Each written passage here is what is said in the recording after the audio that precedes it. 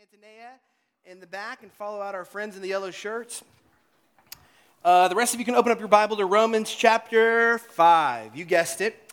Romans chapter 5. A few more weeks here in Romans chapter 5 before we break for a little fall series and Advent series. We'll come back to Romans 6 and 7 when we get to the spring. But if you want to open up your Bible to Romans 5, we'll be looking at verses 12 through 14. And you may think, hey, didn't we look at verses 12 through 14 last week? We did. But there's more here. There's more on the bone, and I want to get all of it off.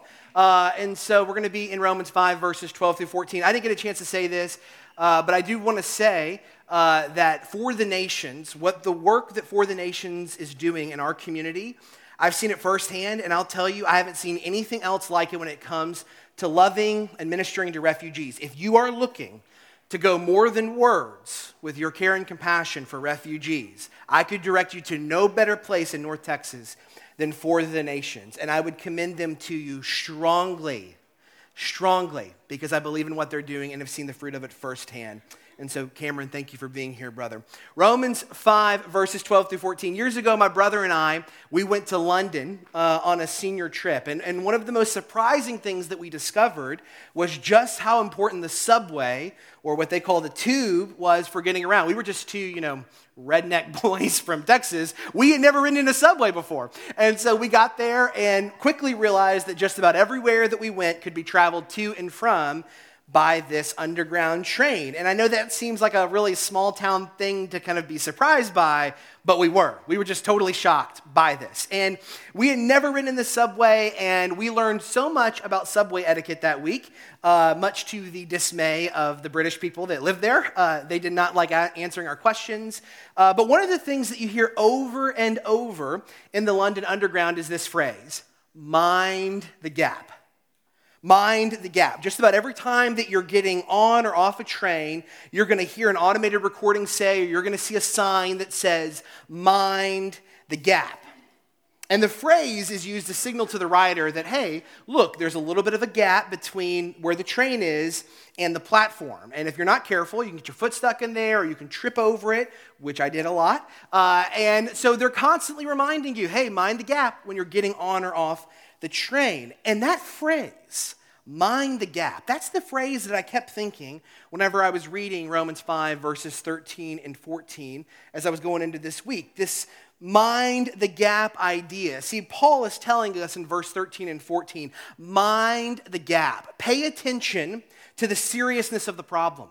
Pay attention to see just how wide the chasm of sin, death, and separation is between us and God. And so in order to mind the gap, we have to look at three questions. The first is we have to ask, how bad is it? Just how bad is it? The second, what's the impact? And the third thing, what's the solution? So I'm going to read Romans 5, verses 12 through 14. We're going to really focus on verse 13 and 14 this week, because I think there's something here for us to see. Verse 12, therefore, just as sin came into the world through one man, and death through sin, and so death spread to all men because all sinned.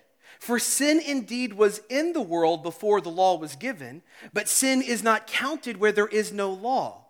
Yet death reigned from Adam to Moses, even over those whose sinning was not like the transgression of Adam, who was a type of the one who was to come. This is the word of the Lord. Thanks be to God. Just how bad is the problem?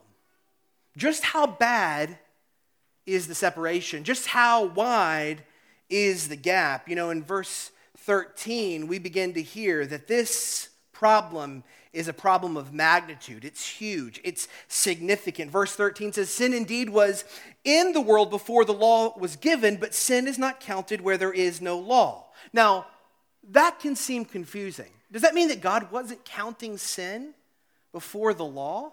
And this is one of the things that I wanted us to kind of explore today. There is so much confusion when it comes to the law in the Old Testament.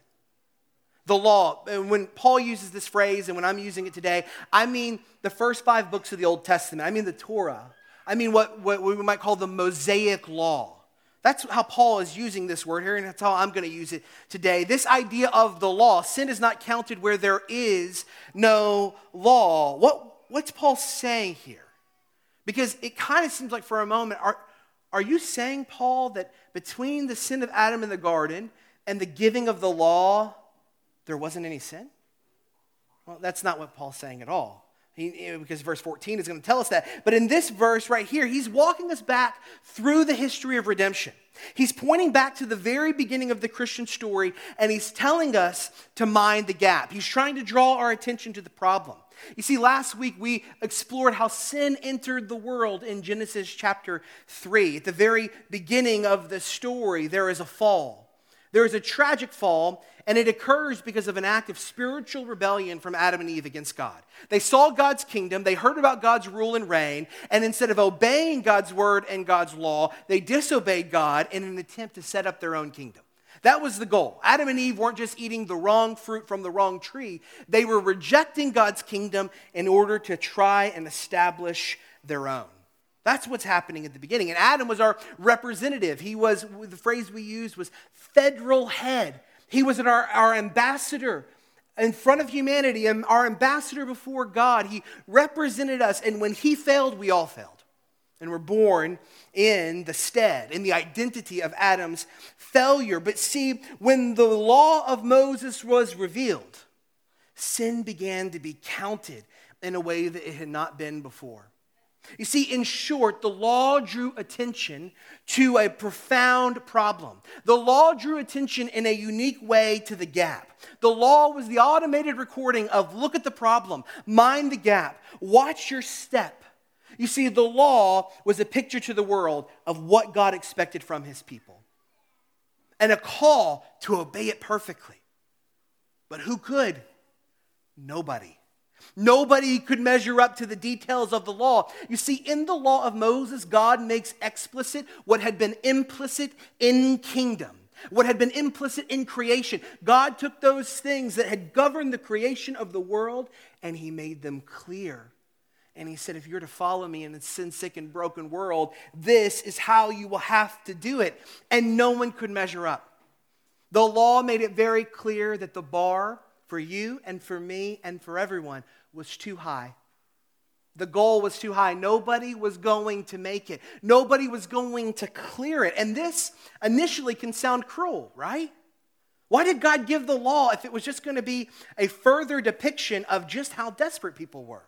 Why would God introduce the law if it was just going to draw attention to the problem? Because God is like a good doctor. You don't always like what the doctor has to say, but you need him to tell you the truth, don't you?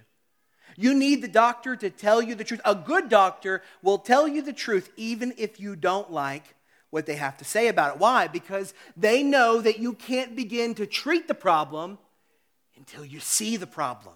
You see, the law was the X-ray machine for the problem of sin in the human heart. The law didn't create the problem, but it made the problem abundantly clear.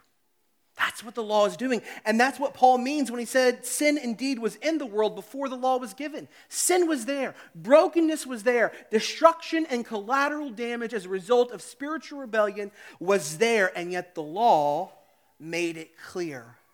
The law was an X-ray machine. Didn't create the problem, but it showcased the problem. And we have to mind the gap. We have to look at the problem. We have to realize just how desperate our situation is before we can begin to realize that we have no other hope but God, and we can run to him in desperation and say, God, you must intervene. You have to save me because I can never cross this chasm. The gap is too wide. And it is. And the consequences, it's not just a stumble on and off of a subway platform. The consequences are far graver for this problem. Look at verse 14, because if the problem is this bad, well, what's the impact of it? Well, it's an even worse impact. Verse 14 says, yet death reigned from Adam to Moses. That language of reigning. I don't like the phrase death reigned. I don't want to hear about death's kingdom. I don't want to hear about death's rule. I don't want to hear about death's reign. I want to keep death as far away from me as possible. And for many of us, we're able to live and inhabit a world where we never have to think about death until we do, and then we want to spend as little time thinking about it and rush right out of it, right? We want to stay as far away from thinking about death as possible. And yet in verse 14, Paul can say that death reigned from Adam to Moses. See, it's not just important for us to mind the gap, because if we don't, we will be found to be breakers of God's law. We have to mind the gap because the impact of this problem is nothing less than death forever. It's forever death. That's what the problem is. And what I'm about to say about this verse, I'll promise you right now, some of you are not going to like it. I've been praying this week about explaining this verse, because this verse, even though many of us might answer the question the right way on the quiz, we don't like what this verse means. This idea of death reigning from Adam to Moses, look at the next little phrase there. Even over those whose sinning was not like the transgression of Adam. See, Adam was our representative, and he wasn't just our representative, he was all of humanity's representative, past, present, and future around the globe. Everyone who has ever lived has been represented before God by Adam, and Adam's representation is bad. It's not good. It's not the representative you want. You do not want him standing in your place before God. You want a substitute, and you need a substitute, and that's where Paul's taking us. But before we get there, the impact of this sin was so great that it condemned to death even those who did not have God's law. You may think, well, hold on. What about all those people between Adam and Eve and Moses? What about all those people between the exile from the garden and the exodus from Egypt? What about all of those people? What about all of those people groups that we're meeting? What about the Canaanites and the Hittites and the Perizzites and the Jebusites? What about all of these other folks? What were they culpable for Adam's sin? Yes. There is no third way in God's world. You are in Adam, or you have flung yourself upon the mercies of Christ. That's it. There's no third option. You were under the rule of life in Jesus, or you were under the reign of death in Adam. Now, what does this mean? Well, it means that all of us, I'm talking about in this room right now, all of us need the gospel, and no one more than another. We are all equally culpable for Adam's sin. And in God's grace in Jesus, none of us are more redeemed than the next. We are all in desperate need of the gospel because we are all born under the reign of death. That's true for everyone in here, which means fundamentally, if you are not yet someone who has flung yourself upon the mercies of Jesus, there is no reason to wait. And I would beg you with the whole heart of this pastor who loves you to drop the mask and come to Jesus. Because it doesn't matter how many times you come here on Sunday morning. It doesn't matter how much money you give. It doesn't matter how much time you serve. It doesn't matter how many Christian friends you have or what the legacy of faith is in your family's history. Christ and Christ alone is strong enough to break the chains of death and sin. That's what it means first for us. What does it mean for our community? Because it's incredibly easy for us to begin to live with apathy and indifference and forgetfulness to the reign of death in our city. Everyone you have ever met in this city that we love is either in Christ or in Adam. They are either liberated from death and brought into life, or they are currently, not in a future state, not yesterday, not tomorrow, today. They are under the reign of death and subject to the wrath of God. Even over those whose sinning was not like the transgression of Adam. Even the best neighbors you have. Even your favorite coworker. Even your most loving friend and family member, if they have not taken hold of the grace of God in Jesus, there is nothing that can bring them freedom from the reign of death. And we don't like that. Even if we agree to it, we don't like it. Because it means that we are every day living in a world in which men and women, boys and girls that we encounter, are headed towards forever death apart from God. And it is a lot easier to live as if that's not true. Because it doesn't disrupt our sensibilities. We can interact with him as if nothing else is happening, and yet I have to tell you, something is happening always. Always. And there's good news. And you're hearing about it right now. And you've heard about it possibly hundreds of times. And the world is full of people who haven't been invited into it. And nothing breaks my heart like that. Paul's going to say later in Romans chapter 9, verse 3, which we'll get to sometime in the next 5 years. He's going to say, "For I could wish myself accursed and cut off from Christ for the sake of my brothers, my kinsmen according to the flesh." Paul gets this. Paul's saying, if I could, though I can't, if I could, I would give up my life in Jesus so that others could be freed from the reign and rule of death. Sin has had a universal impact. This is true for us. It's why the good news of the gospel is so good. It's true for our community. It's why the good news of the gospel is so necessary. And it's true of the world. Because let me just pan out. We've talked about us. We've talked about our community. But the impact of sin hasn't merely consigned us and those in our community who live around churches, who maybe live next to Christians. It hasn't merely consigned us here in Richardson to the rule and reign of death. No, sin has consigned the world. Do you know that right now there are people groups, many people groups, who have never heard the name of Jesus? Never. Never. Nobody's ever come into their midst and said, "Let me talk to you about the good news of the gospel." Do you know that missiologists, those who study mission, talk about the 1040 window? They talk about unreached people groups. I'm not talking about people who live within 10 miles of a church. I'm not talking about people who have the Bible in their own language. I'm talking about people who don't live anywhere close to a church. They've never heard the name of Jesus. The Word of God is not in their language. They don't have 10 Bibles in their home because there's not one Bible in their language. These are people, and it is easy for us to live as if they don't exist. And when we think of them, to think, well, yes, but they have not heard. And I have to tell you that the bad news of sin is that everyone, whether they have heard the name of Jesus or not, is consigned to spiritual death forever by nature. Everyone.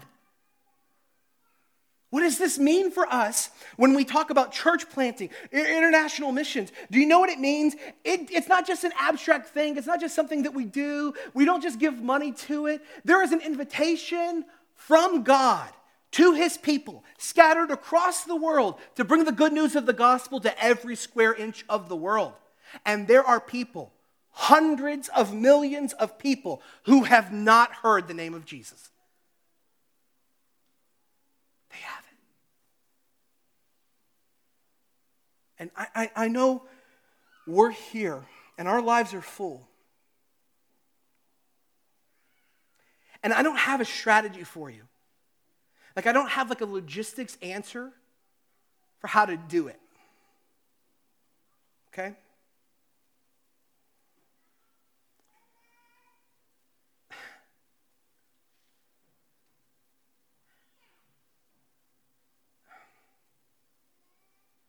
But we have to live with that burden.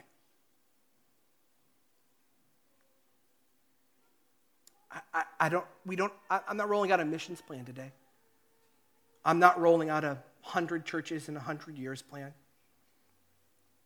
I don't have something for you to do. But I have to be honest enough with you to say, we have to live with this burden, with this urgency. This was true of us, and now it's not. what do we do with that blessing? We give it away. We give it away. And there is a blessing here. How has this been changed in our lives? Well, Paul leaves us there at the end of verse 14. Because if the problem is this big and the consequences this severe, then the solution has to be far greater. And it is. Because Paul in verse 14 says, death reigned from Adam to Moses, even over those whose sinning was not like the transgression of Adam, who was a type of the one who was to come. Is there any hope for us? Is there any hope for the world? If the reign and impact of death is universal, if Adam's sin has condemned us all, who can save us? It will require a better Adam. It will require a greater Adam. It will require a new representative. It will require someone who will succeed where the first Adam failed. And this is precisely what Paul is telling us here. Paul is introducing something theologians call the Adam-Christ typology. Buried in this very technical way of argumentation is an incredibly liberating truth. See, a typology occurs in the Bible when a historical person, event, or institution foreshadows the coming Son of God. And what Paul is saying here is that exactly where Adam failed, there was a type who would come after him who would succeed. Adam was a shadow. He was a figment. He was a vapor trail. He was thin in all the areas where Christ is substantive. He was hollow in all the areas where Christ is filled. He was a failure in all the areas where Christ has been faithful. He was flawed in all the ways that Christ is perfect. You see, Jesus Christ is a better Adam. He's a new representative. He is a mediator, a new substitute, and we desperately need him. And the good news of the gospel is God graciously provides him.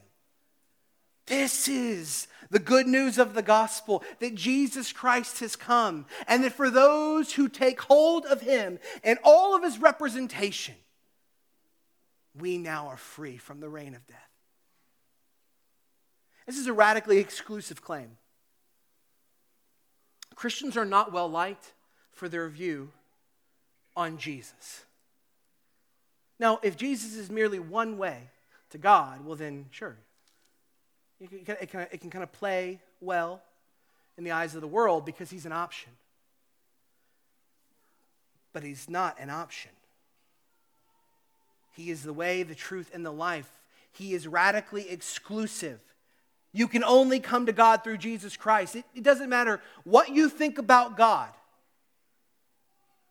If you are trying to love a God who has not revealed himself perfectly in Jesus, then you're loving a false God, and there is no salvation there. But in this radically exclusive claim is a radically inclusive reality, which is that Jesus Christ is the only way to God, and who can come to God through Jesus? Anyone.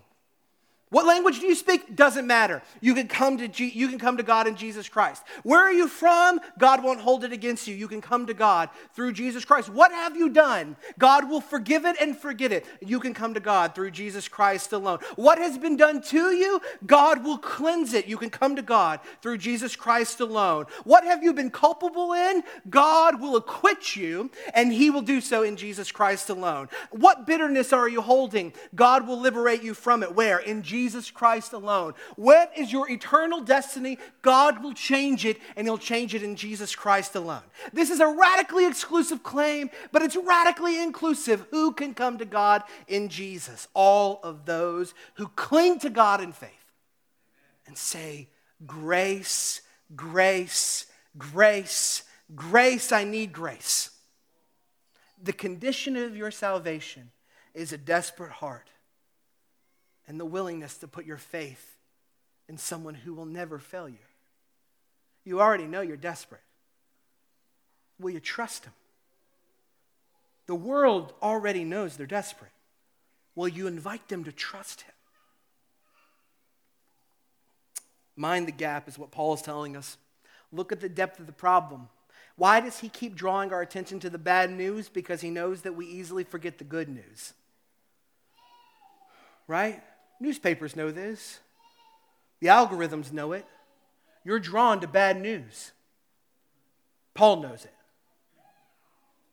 Paul knows it. That's why he keeps pulling your attention to bad news. That's why he keeps drawing your attention to the desperate situation. He knows that nothing compels the heart faster than realizing we're hopeless. The world is broken.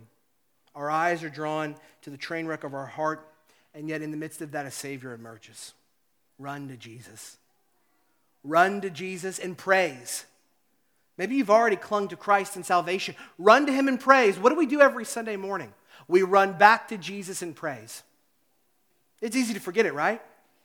I would wager that on Thursday of this week, between the hours of 1 and 4, you'll find that your heart is forgetful yet again of the good news of the gospel that you'll celebrate today. And I could move that window really to any time in the normal course of life. And because our whole heart still has holes in it, where the goodness leaks out, it's easy to forget it. Every time we gather here, we run again to Jesus and we say, remind me. Help me remember. And then we run from this place like a prodigal son welcomed home, like a Samaritan woman forgiven forever. And we say, come and find salvation. Come to Jesus, all who are weary and heavy laden, and I will give you rest. I don't know what you think the message of your life is, but I got news for you. God knows what it is. The message of your life is that the good news of the gospel has come and it has liberated you from the rule and reign of death. And the chief thing God has for your heart, for your mouth, is this: thanks be to God in Jesus Christ, who has delivered me and can deliver you. Let's pray. Father, we love you. We thank you, God, in the name of Christ and by the power of the Spirit, for the power, the strength, the mercy of the good news of the gospel. We thank you, God, that you have sent a better Adam, a new representative, the substitute that we desperately need. And I pray that we would leave this place in praise, and that praise would overflow into proclamation to a watching world that Christ has come and that Christ is coming, and today is the day of invitation. And pray these things in the name of Jesus and by the power of the Holy Spirit. Amen. Would you stand with me?